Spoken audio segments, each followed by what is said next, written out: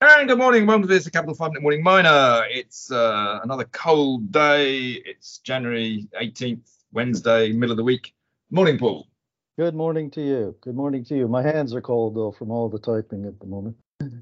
Yeah, a little bit of news out in the UK today, isn't there? I mean, one that I'll just quickly cover off because it's probably easier if I do it because it's a big one. But we had Antofagasta this morning, actually, which was pretty good. They've obviously got a lot of cost pressures at the moment down in Chile, and there's issues. But they're actually keeping their guidance and everything. And of course, if you want to play copper, which a lot of people do at the moment, Antofagasta is a very good way in the FTSE of playing copper. So I have to say that the stock's been running up quite nicely, it has to be said. Short term, it's run up from about 900p to 1700. So, I mean, do be aware that it's had a huge run, but it's been higher. And I think if you want to play copper, not a bad bet. Hey, Paul, I'm doing your job for you. Yeah, I appreciate that. Thanks very much. Yeah.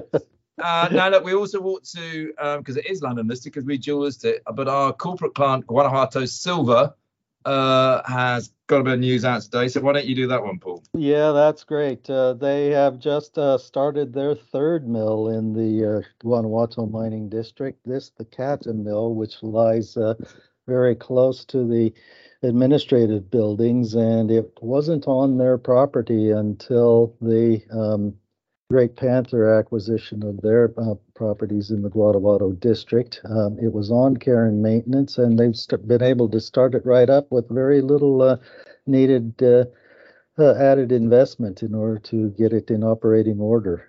They'll run it at 8,000 tons a month from production from its San Ignacio mine that they also acquired in that acquisition, and they expect the recoveries initially in that something below 85% range for silver and gold. So it's a third mill running. It does add to the operating costs of the mine, of course, because of the added staffing in order to get it up and moving and that sort of thing. It doesn't necessarily increase the needed number of miners, but it should add a little bit to the OpEx of the operation, I think, until they get it scaled up to its intended 20,000 tons a month by year end.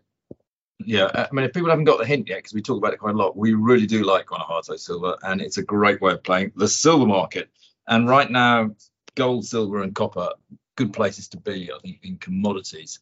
But let's keep going because we've also had a few other things. And we've had, talking of gold, we've had Shanta Gold.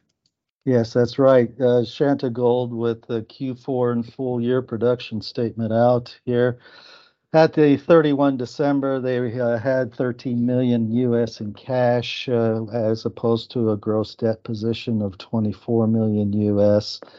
Their operating costs and their all-in sustaining costs over the quarter showing the inflationary cost product impact in Tanzania on consumables. So their operating costs in Q4, $1,112 an ounce versus $918 in the prior quarter, and all-in sustaining costs at $1,347 an ounce. So it's good that the gold price is rising now at this stage because it means that the margins on gold production going forward are being retained as opposed to being shrunk by the inflationary underlying costs. The Singita project, which is their new mine coming on, is now at 98 or 90% completion and is on track for its first production here in March prior to the end of this quarter. So looking very good there for a nice growth in gold output for the coming year for Shanta. Sounds good. Also, how are things looking for the mineral sands play, Kenmare Resources? Yes, we had Kenmare Resources out also with a statement on its results for Q4, and that had a lost time injury frequency rate, which had actually risen a little bit here. So you want to get control on that, although it's not really serious at just 0.09 per 200,000 hours worked. Shipments they had in 2022 were a total of 1 million tons for a 16% decrease compared to the record tons of 2021. They did increase their 2022 dividend, however, by 51% to just shy of 11 cents, and that was paid in October.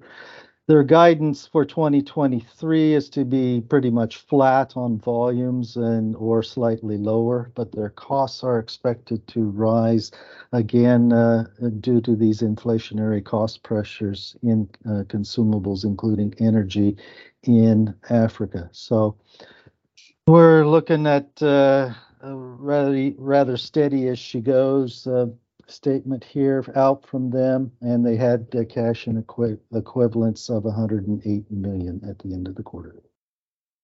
All right, that's probably enough today, Paul. I think there was 4 good stories there.